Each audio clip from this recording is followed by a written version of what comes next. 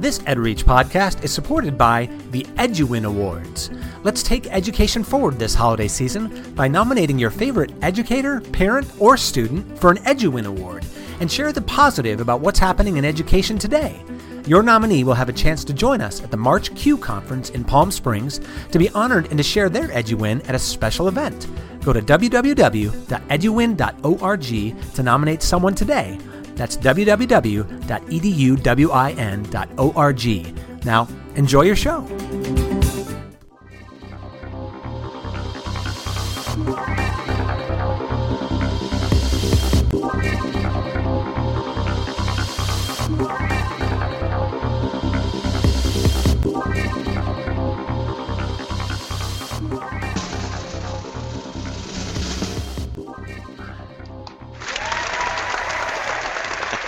I always mess it up. See, Jerry, I just need Jerry laughing there. So, Ed Gamer, episode 122 on EdReach. Teacher Craft with Sean Dickers. This is Ed Gamer for Wednesday, December 11th, 2013. Ed Gamer is part of the EdReach network, edreach.us, giving education a voice. A big voice, as Jerry would say. Sean, can you do that for me? A big voice. Just give me a big... Oh, you're muted! There we go. Big voice. There we go. This show is dedicated to education gaming on any platform. We will give you the education angle on any type of games, ranging from tabletops to MMOs. We will discuss how these games impact student learning and how they can be used effectively within the classroom. I'm Zach. I'm Sean. And Sean, who are you? Well, first of all, I'm a friend of Zach's. But I'm a researcher in games for learning at Ohio University. Formerly, I'm part of the Educational Technologies group here in the Educational Studies Department in the Patton College of Education. And I'm formerly a high school principal in Minnesota, and I was a middle school teacher in Minnesota for 10 years before that. There we go. And then... I have to tell everybody out here. So, nope, cancel before I knock you off the screen here. Okay, I have to tell you that Jerry is not with us tonight. He is busy. So I'm in charge, which means I'm going to be all over the place. So, Sean, I want to apologize to you. Jerry's probably going to watch this later and just start laughing. So I think he's probably thoroughly enjoying this. My name is Zach Gilbert, and I'm your host. I'm a 6th grade social studies language arts teacher from Normal, Illinois. And as Sean and I were talking about before the show about using Google Hangouts, it does take a lot of work to do. And I think Jerry just did this on purpose just to show me all the things that he actually does. Because, sometimes he says, you don't appreciate me, Zach. You don't appreciate me. It's not an easy thing to do. And from what you're saying, you're wanting to learn about that a little bit, aren't you, Sean? Yeah, it's one of my areas I want to work on this year. And I can say it's very easy because... all I do is edit. That's the fun part for me. Right. The editing's okay, but doing this part is quite difficult, and Jerry does an awesome job. So I brought Sean on because we got reintroduced. I mean, we met each other at GLS this past summer, and we talked. Briefly. We talked, and it's just like, okay, that's another guy I can talk to and chat with and talk about games and learning and get along. And then you were a keynote on Saturday during the Playful Learning Summit up in Whitewater, and we had a chance to sit down and chat, and then we had a chance to sit down and chat at dinner, and with Beth King, who is just wonderful. It was so nice sitting down with you guys. We sat down so long that I had I think my bottom fell asleep. It got a little tired there, and we continued the conversation later. It was a wonderful experience. I think sometimes you can go to conferences and do all these things, but it's the relationships and people that you meet that are very important because you learn so much from them. So you're at Ohio University, not the Ohio State, but Ohio University, and what town is that in? Well, it's all over. There's extension campuses all over. So it's the Federal Land Grant Institution for Ohio. So the one I'm at is the headquarters, or the flagship one is in Athens. Okay. But there's also Ohio University Miami, which is almost equal size, about 30,000 students there. They have a pretty former famous quarterback there. You'd have to tell me all about that. Some guy named Ben Roethlisberger. Oh, really? All right. Yeah. Miami University. It's a good. You said Miami University, right? Well, Ohio University, Miami. Oh, is it? Those are two separate. Is that the same thing? I think they might be different. I'm from Minnesota, Wisconsin, so if we're here to talk about Ohio, oh my goodness, okay. You got to give me a couple of years on that. It's going to take me a little while to really get. When I first got here, they told me in Ohio, like, what you need to know about Ohio is anybody who matters in history was from Ohio. Okay. And you know that I'm finding out that is kind of true. There's a lot. There's a lot. We have like significant number of presidents came out of Ohio. So there's a lot of that. So I'm still learning that, and I don't know which presidents they are, so don't ask. Well, and my grandfather met my grandmother in Columbus. In Ohio. In Columbus, in Ohio. Right. When he taught, actually, I forgot to mention this earlier, he actually started teaching at Ohio State, Ohio State. And then he got a position to move down to University of Louisville. But he actually, as a doctoral student, was teaching undergrad, right? And there was this nice, beautiful young girl that was in the classroom. Now you got to understand, they were only like 3 years apart. So it was one of those things that But he had to be a gentleman about it. He couldn't ask her out until the semester was over. So it all worked out because I'm here because of that. So it's all good. And therefore you have Ohio in your history, and this is the beginning of great things for you. Beginning of great things. It all started right there. So what are some of the things, we ran the gamut of topics when we were up in Whitewater. And can you talk a little bit about you had a presentation, which is on Gaming the Matter, which will be on our show notes, gamingthematter.com, and gamingmatter.com. Sorry. What was that presentation about? So, we talked a little bit about, a lot of things. In fact, one of the things Beth asked me to talk about was, she said, we want you to introduce the day or start the day off. So, part of the discussion was really, what do we need to be talking about for games and education? Where's the field at? What do we need to be looking at next? And what's stopping teachers right now from using games in the classroom? What are some of those things that are making it's an interesting phenomenon, because people that use games in the classroom, this is prior to digital video games, I'm talking board games, Jeopardy for studying for tests, any sort of game-like teaching models, usually those become very quickly a mainstay in a teacher's toolbox. They're teachers that do it and have tried it and have pulled it off well will never go back. They'll always use game-like learning in their classroom because it's a great way to engage and motivate. You actually get deeper and more rigorous learning. And we know that now from a growing body of research. So why then doesn't every teacher look constantly for ways to integrate new and good games into their classroom? And what's the distance there? So that started what's now a 5-year journey for me, interviewing teachers around the country. And I started initially with teachers like you, Zach, teachers that I met at conferences that were doing amazing things in their classrooms and were willing to share what they were doing. So as a researcher, one of my jobs is to try to tell stories for people that don't have the time to write them up themselves, and to record and document what's happening in those classrooms and how those teachers, starting with the positive, how did those teachers come to use games in the classroom? And do we really understand that process a little bit? And initially, I can't say that this was a popular target, because at the time, 5 years ago, there was still a real need. There was the discussion around violence in video games was stronger. It hadn't been as well researched, so Kuttner hadn't put out his book quite yet. Mm-hmm. The discussion of if games are good for teaching and learning was still being debated heavily, and there were people, that trying to gather that research. So this idea of, why aren't teachers doing it? It seemed fairly obvious. Well, because there's still questions here. For me, as a teacher that had used games in the classroom, including Civilization, I was a big fan of the early Total War games as extra credit projects for students. And Age of Empires was something that I was, as a history teacher, I was like, yeah, if you want to go play that, I'll give you some points for it. Go nuts. So I did it very casually, but I also integrated in full tabletop-sized game boards into my geography classroom. And we were, scratching off with, getting our fingers messed up with those laminate pens you use on Yes. the overhead. Yep. We used boxes of those in my classroom, playing these massive tabletop games.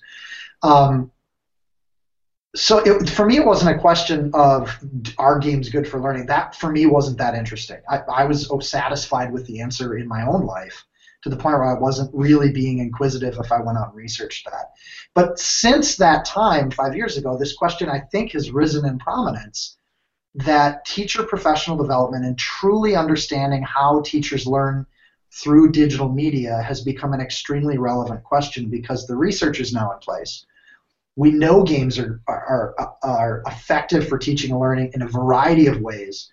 We've put to bed some of the issues around violence in video games, and we have a little more nuanced understanding of games as a digital media form, like movies or books or radio, where there's different kinds of games and different kinds of experiences. It doesn't have to be digital.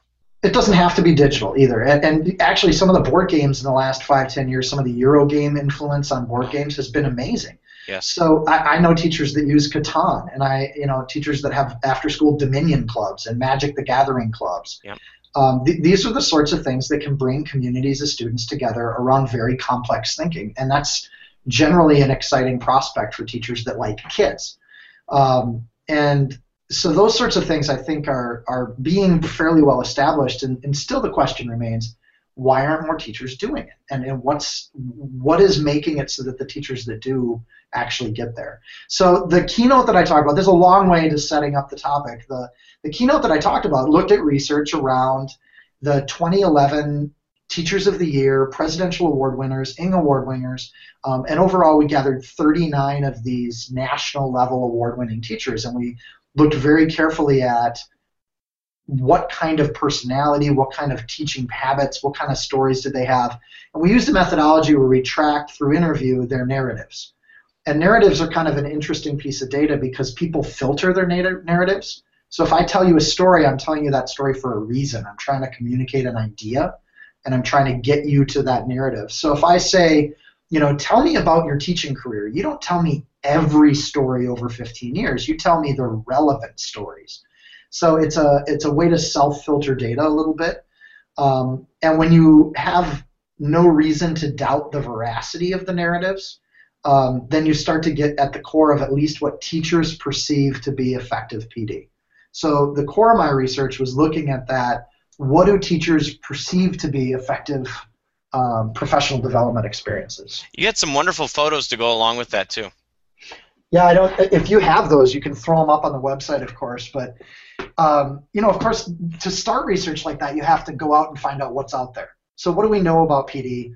What does the field, or what do experts say good and effective adult professional learning looks like, and how do we do it? And what I found was that the discussion was largely around district level or principal level or even private firm level professional development experiences that were presented to teachers. And the question in the literature was primarily, and I should say there were some exceptional and outstanding research, especially some of the research around professional learning communities, at least the early stuff. But aside from those exceptions, the question was, how do we present things to teachers in such a way that they will transform their entire career in a day? They'll come to this 1-hour session, they'll hear these great ideas, and they'll run off to their classroom and do it. And I'm overly simplifying and summarizing that process a little bit. So the experts would say, well, you don't just do it in an hour or a day. It's 1 year for every month you have a meeting, and throughout that process, people will eventually evolve their practice. And if they don't, then the problem lies with the teacher with that model of thinking, right? So if they don't change, if they don't transform everything that they know and do and things that have worked for them in the classroom, then it has to either be that the teacher's being resistant to change, or that the deliverers of the curriculum were not being true to how it was designed by the experts. So it's a question of fidelity or professional accountability. So then the question gets to be, well, how do we force teachers to pay attention and to do things we want them to do? And logically, it's a logic that I found really disturbing when I dug into it. And as a former teacher and principal, that's not the way adults learn. Adults don't go to one session and get an idea and then transform practice around it, no matter how good the idea is. There's something else that happens between first hearing about an idea and actually doing it. So the follow-up study was on Minecraft, and I've spent the last year interviewing some of the most amazing teachers I've had a chance to. I mean, some of these teachers were right up there with the award-winning teachers I met, and they fit all the same dispositions. They had the same learning habits. They had the same narratives about how they taught, how they learned. They were coming from the same kinds of pre-service teaching training. So the people that are innovating with Minecraft fit the profile of the award-winning teachers I had researched in previous years. And here's what's kind of interesting about those teachers. They don't think they're that great. I mean, when you talk to them, they're the first to say, I'm not that special. In fact, I stole all my ideas from Zach Gilbert. I met this guy at a conference. He had some great ideas. I started playing with him a little bit and trying them out. And the next thing you know, I'm talking to you. And they're all like that. And I actually had this fun daisy chain where I talked to the award-winning teachers. The third grade English teacher would say, well, I do what I do, and I know it's unique because I know you could never do what I do in a high school classroom. And you talk to the high school teacher, and they would say, well, I know that what I do is unique, it's special, only people in my situation could do it, especially if you were in an elementary school, you could never do what I'm doing in the classroom. And it was great because they would be using some of the same pedagogical practices, but they were trying to be humble about it, saying, I know that I do this, but my colleagues next door don't, and I respect them, and I don't want to step on their toes. Because here's the thing about adult learning. Adult learning is extremely intimate and personal. Yeah. The other thing that we see about adult learning is that it is a process. It is never one thing that validates an idea, like using Minecraft in the classroom. It's always a process. Even the teachers that have done games and learning again and again and again with 3-4 different digital products, they've revamped their whole curriculum. When they first hear about a new computer game, they never go and try it out straight in a classroom. They go home and play it. Or they go bring it in front of some of their students and say, hey, have you guys ever played Minecraft? And what do you think of this game? So they put feelers out.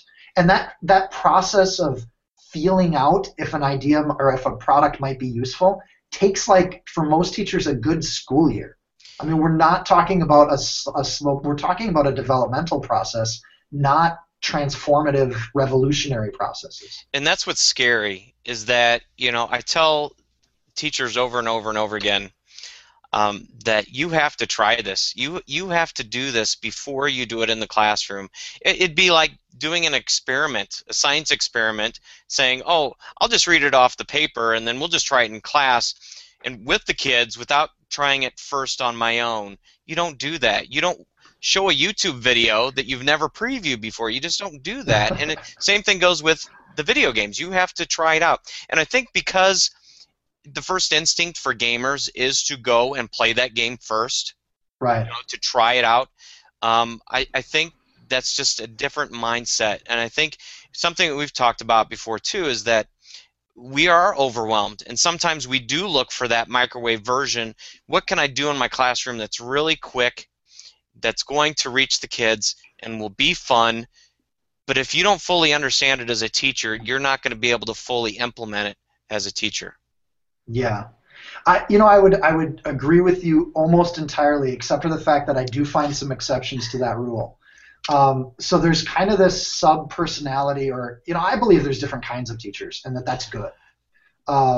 So I don't believe that there's one kind of teacher or one method for this. So right. let me tell you a little bit about the exceptions to that rule. So most of the Minecraft teachers I talked to did, in fact, go home and try it themselves. They were avid gamers. They had gamer-like strategies for testing something, trying it out. Over half the teachers actually rejected Minecraft when they first heard about it and played it. Yeah. So it took like another teacher saying, you should really take another look at this before they actually did that. Or how about the kids?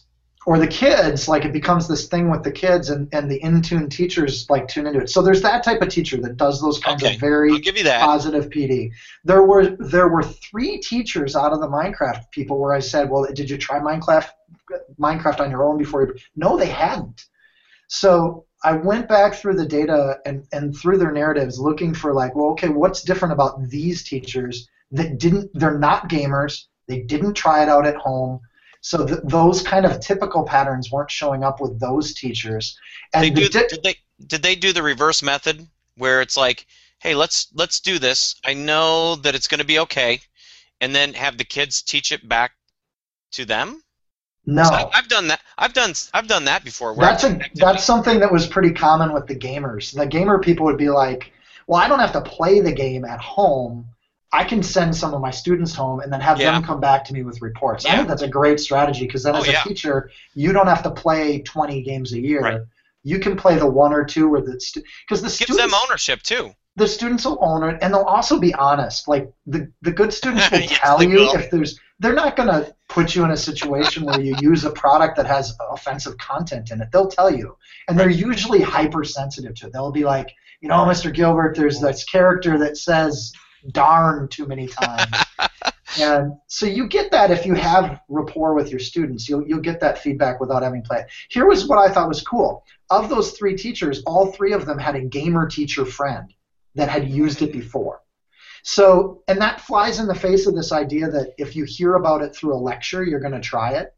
But if you hear about it from your fellow colleague teacher, a peer that you trust, you're willing to try stuff out not knowing what it is. So one of them was a friend of Lucas Gillespie, who you know. One of them was a good friend of Liam O'Donnell, which I think has been on this broadcast. Well, Liam, is he the Minecraft? He's the Minecraft guy. They're in Singapore. No, I'm thinking of a Liam up in Canada, so maybe he hasn't been on this one. Oh, now I got to write down because he's probably watching or listening. He's like, doesn't he remember me? He doesn't remember my last name that well. But this is episode 122, so give us a little leeway. Yeah. And it's the end of finals week, so we're all kind of trying to keep up right now. Yes. That was one of the things that I thought was kind of interesting is that what replaces experience with games is actually trust and relationship with people.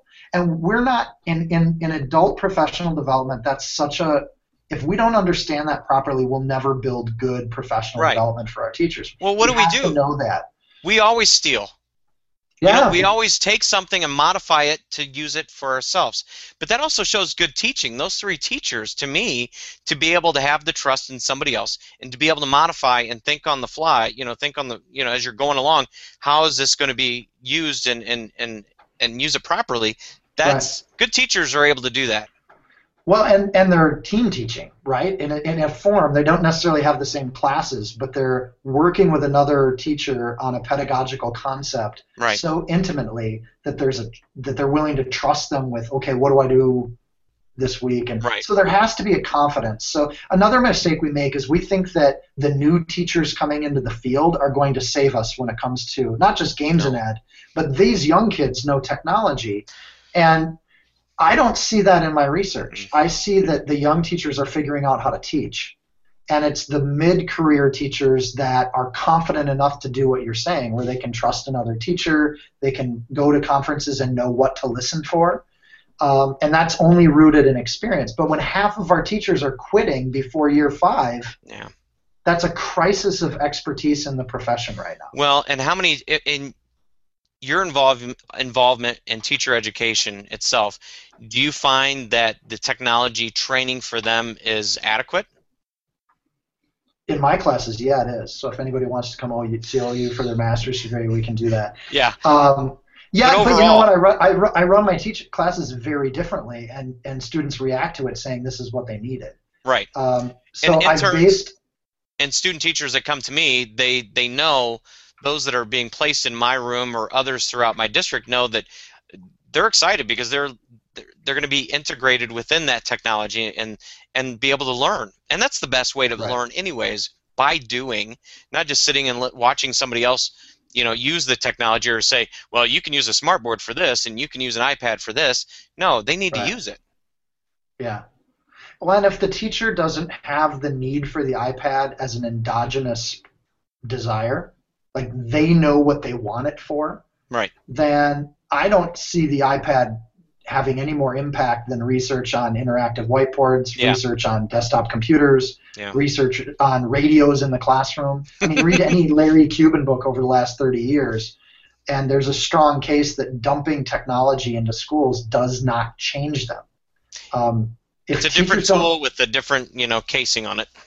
Right, and I had cassette tape players in my classroom that we actually used, and they were meaningful tools, but they were definitely outdated, but they were still being used in an innovative way. So even outdated technology can be transformed into innovative practice. They're two different subjects.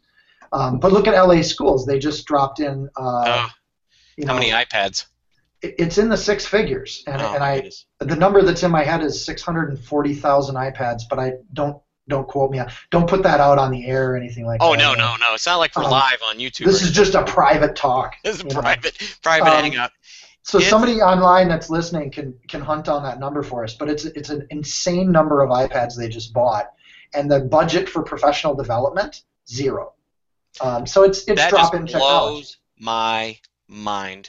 What do you see as I always hear you spend $1 million on technology. Is it half or is it 100%? Do you spend $1 million on professional development or $500,000? I know there's a common number that I hear every once in a while. Yeah, I don't know that number. I don't know that there's a number on that would be anything more than opinion. It's a hard thing to nail down as a fact. It's got to be more than zero. I don't want to steal your thunder on that either. There's something out there that I hear that you spend so much money, you should spend so much money for professional development, and you get a lot where I've had some. It's like they can look it up themselves. They can do they can go click help or the question mark on the program or whatever that was integrated. And I'm like, you got to be kidding me. This is. It's ridiculous. Here's what I advocate for in a period of time where personal technologies are on the rise. I mean, we're talking about intimate technologies, right? Yeah. I think that a district spending money on a tech budget should be for infrastructure. And then you should hand a significant portion of that budget that you used to spend on technology and give it to your teachers as discretionary funds.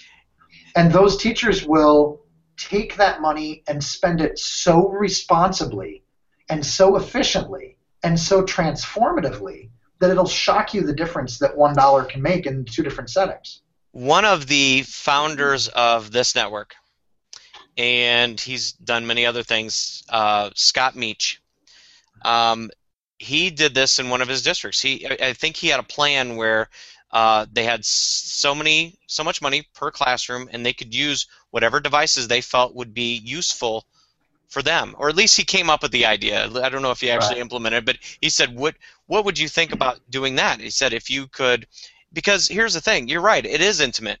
It's individualized. We have some groups that are pushing to individualization of learning, but me as a teacher, I'm going to use different technologies than the person next door to me, and I need something a little different. I might want to have a couple iMacs. I might want to have a few iPads. I might want to have some gaming laptops.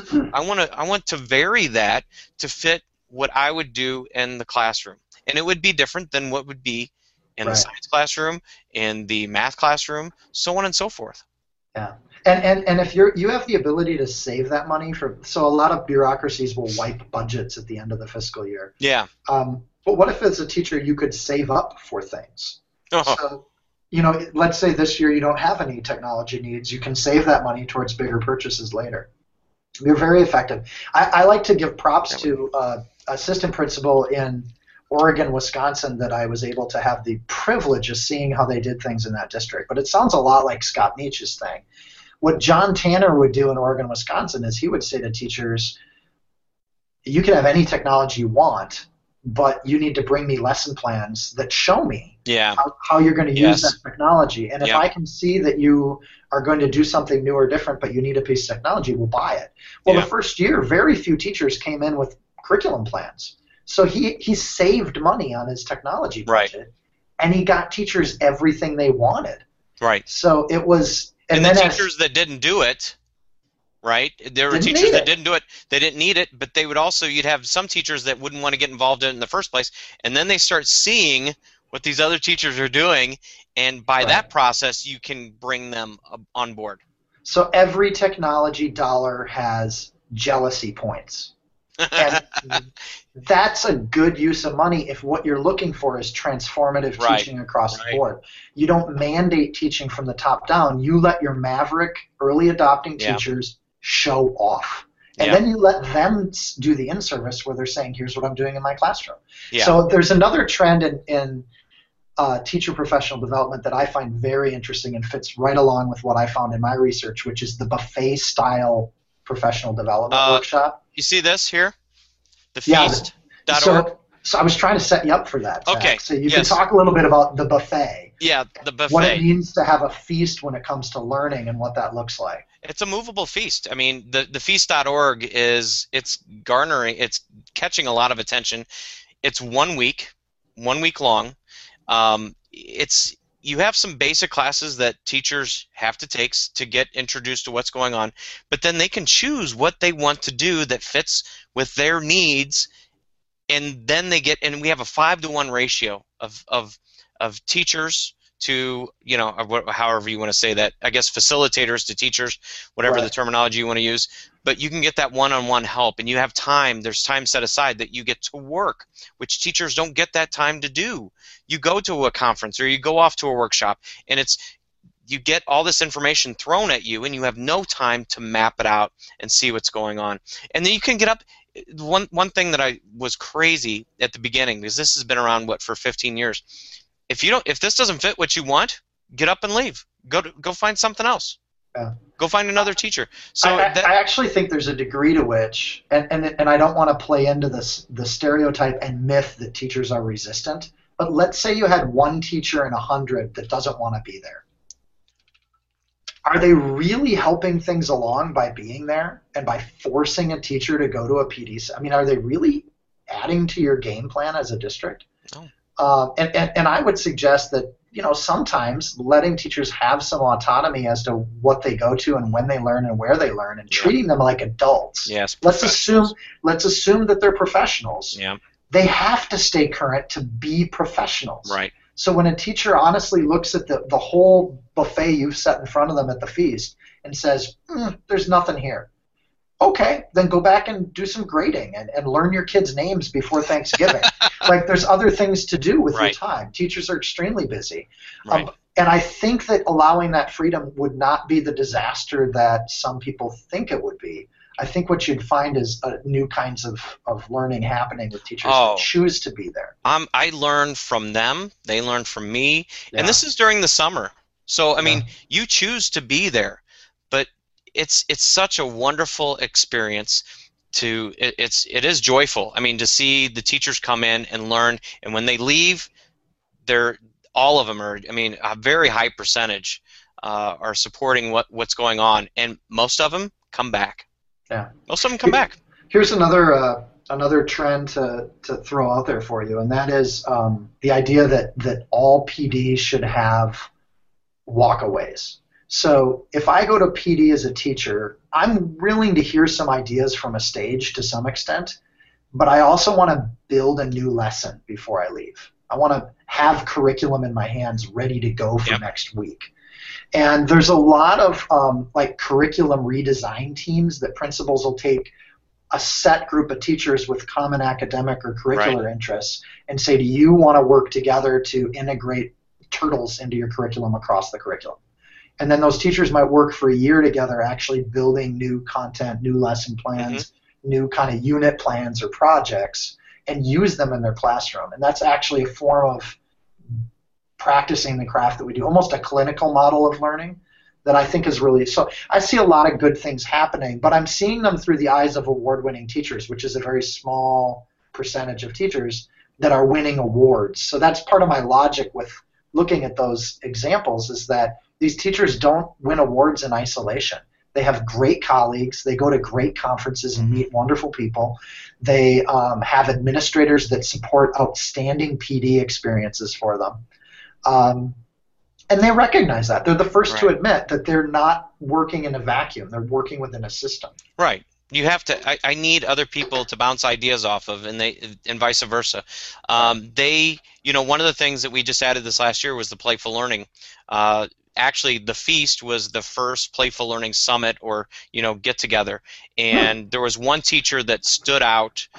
She took Quandary, the game through Learning Games Network. Yeah. She took that and played it and was just like, I could totally use this for teaching colonization and early American history, and having the kids play the game and make comparisons to what actually happened. So, you give them the freedom to come to something like that, to experiment, to come up with ideas, and to have different areas of learning.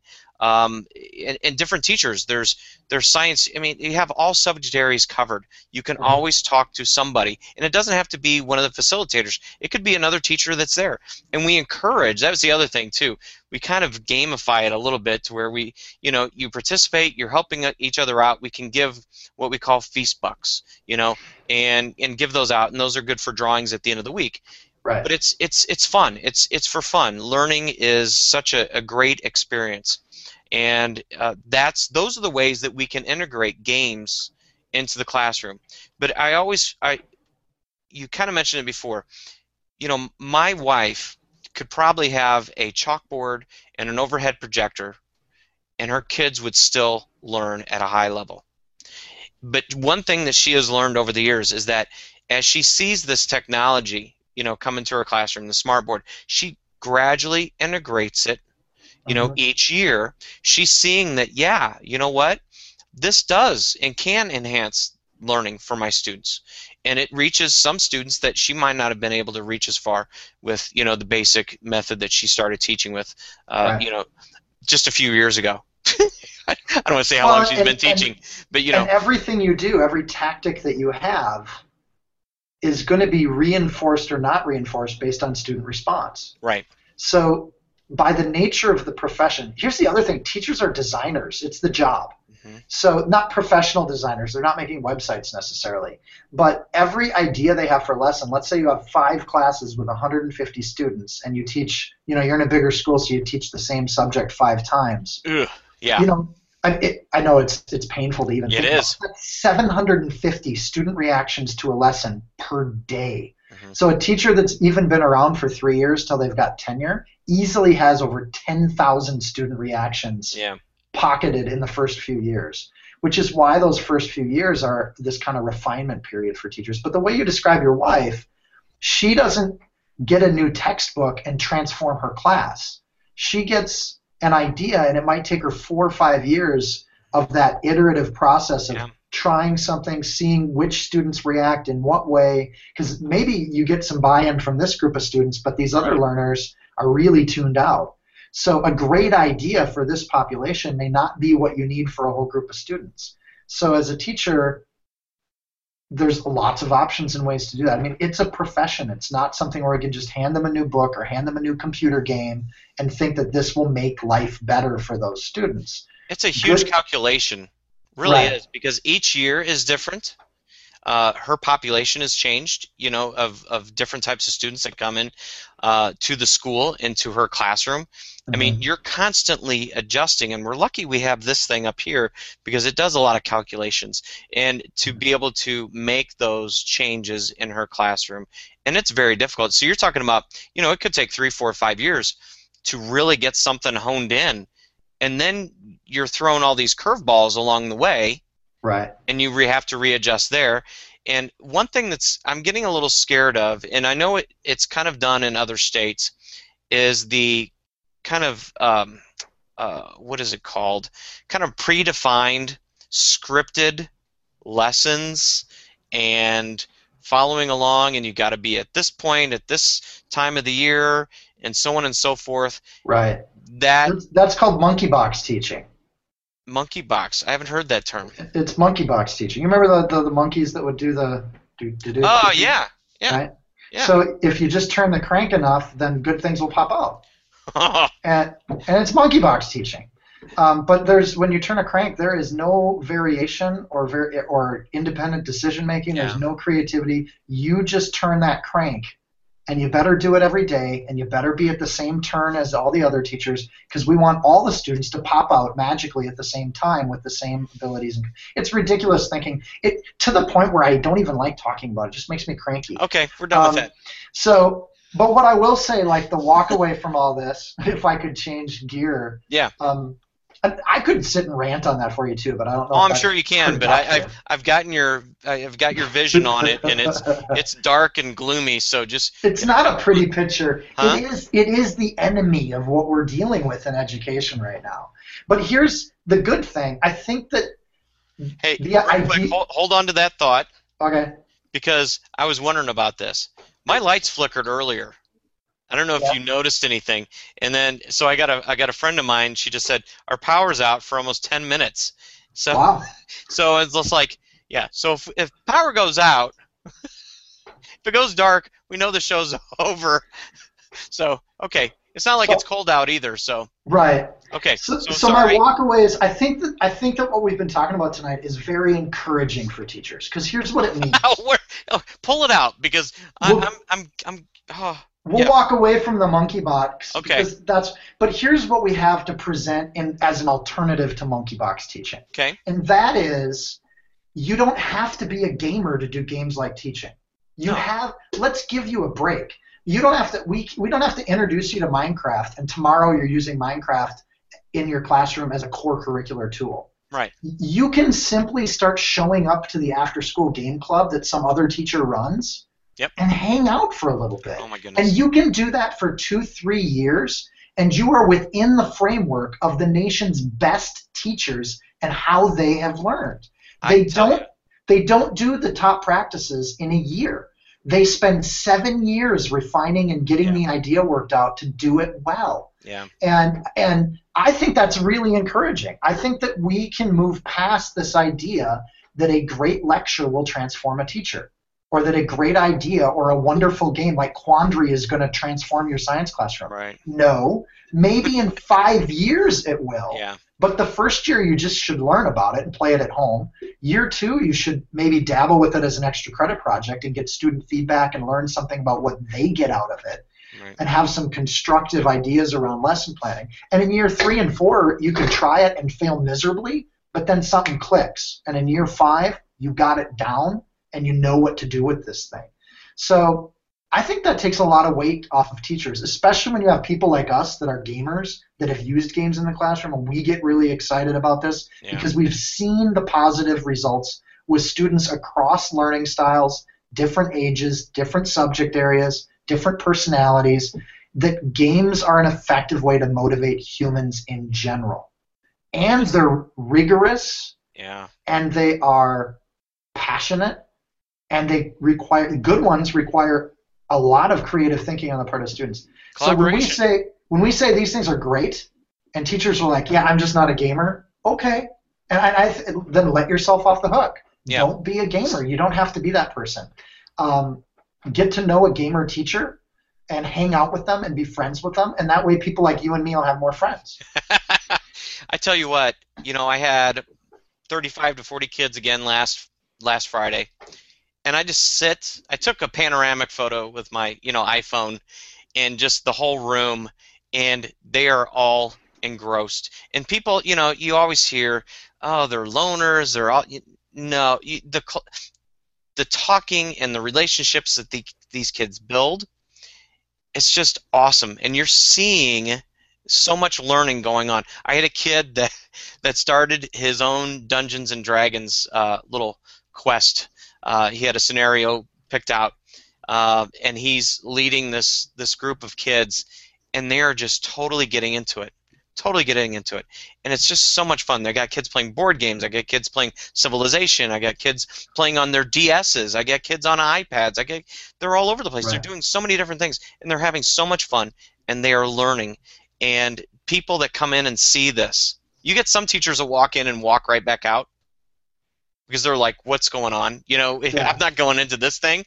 Yeah. But man, when those that come in and see it, they're amazed. It's just so much fun. And I get so many different groups of kids. I've got jocks all the way down to the geeks and the nerds and whatever you want to call it, because I'm one of them as it is. So it's an awesome realm, and it's so much fun. So much fun. Hey, I think we're going to have to end this up here soon, really quick here. But I'm going to put some things on here that we were kind of talking about. You need to go to gamingmatter.com and check out the website. There's tons of great information in there. We also added a link to, it's a video about the PISA test. It's an international test that goes every 3 years. It kind of breaks down the data in that, and all the major news outlets talking about how we're 37th in the world and whatever it is. And no, you need to look at data. Data has so many different angles to it. But the last one here, have you ever played Small World? No. You've never played the board game Small World?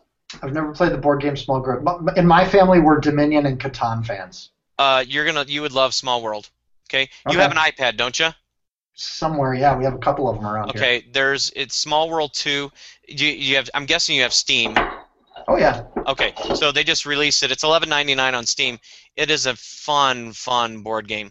So, and it's out. They just released it. Well, they've made some huge updates on the iPad. It's now, I think it's on Android. I think it is. And then it just released on Steam for PC. And you can play online. You can play with your friends. You can play. They can match you up. You can play solo. The AI is pretty tough. But it's a fun game. I think you'd enjoy it. It's a European. It's Days of Wonder. Oh, yeah, okay. So, a lot of cool things there.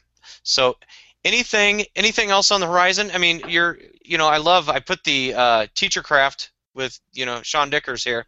You're writing a book about using these teachers. Minecraft. Yeah, these teachers, and trying to map out how teachers not only came to use Minecraft, which is kind of what we talked about tonight, how do teachers come to use things, but also kind of bringing all of these great ideas and fleshing them out for teachers. So if you started in Chapter 5, you would just start in on, and here's how Joe Levin used Minecraft, and here's how Steve Elford used Minecraft. And so we took some of the top teachers in the country, actually around the world, and showed some of their ideas. And these teachers are sharing some of their websites and worlds. So that book is everything on my horizon right now. It is filling my view because we are nearing, hopefully by January, February, we'll have the full manuscript done and ready, and then it's a matter of having artists ready to go. So we're hoping for a release this summer, early this summer. Ooh, maybe for GLS? Maybe for GLS, right. And really, summer reading for teachers is when teachers like to sit down with a book, which I still think is hilarious. Like we're talking about a digital video game through a book media, but it kind of works too. Like there's that mix where we have our media diets that we like to have, and sometimes it's fun to just sit down and read about great teachers. So I'm really excited about this book. I would also promo too that Mobile Media Learning, there's going to be a second version, or there'll be a Mobile Media Learning 2 book. So the first book was just 9 great ideas on how people are using augmented reality in their classrooms. And Chris Holden is spearheading the second one. Oh. And he's collected 15 stories just to one-up the first one of just more great ideas where teachers are doing some stunning things in their classroom. And we don't do enough of this. We need to tell each other stories. So those are the 2 big things on the horizon right now, Zach. Okay, that sounds great. I think we need to we got to wrap this up. So thank you so much, Sean, for joining. Thanks Appreciate for having me, and thanks for all you do with us. I know we'll do this again, and I guess I have some writing to do myself, don't I? Sean's asked me to write a little bit in this Minecraft thing. Right, and I'm excited about that because you're going to talk about how to build the after-school club. The game clubs, which I would say is the entry-level drug for most teachers that do games in the classroom is do something after school with them. So that's going to be a pretty key chapter in that Minecraft book because I think it's more than just Minecraft. So it is. I think we have one of the best for that chapter. Well, thank you very much. And you know who I learned that from? Who gave me the idea was Joe Levin, and then Lucas Gillespie.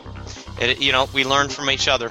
Yeah. Hey, thank you for listening to this week's EdGamer podcast. Please follow us on edreach.us and also follow all the great podcasts and blog posts on the EdReach network. Have a great week.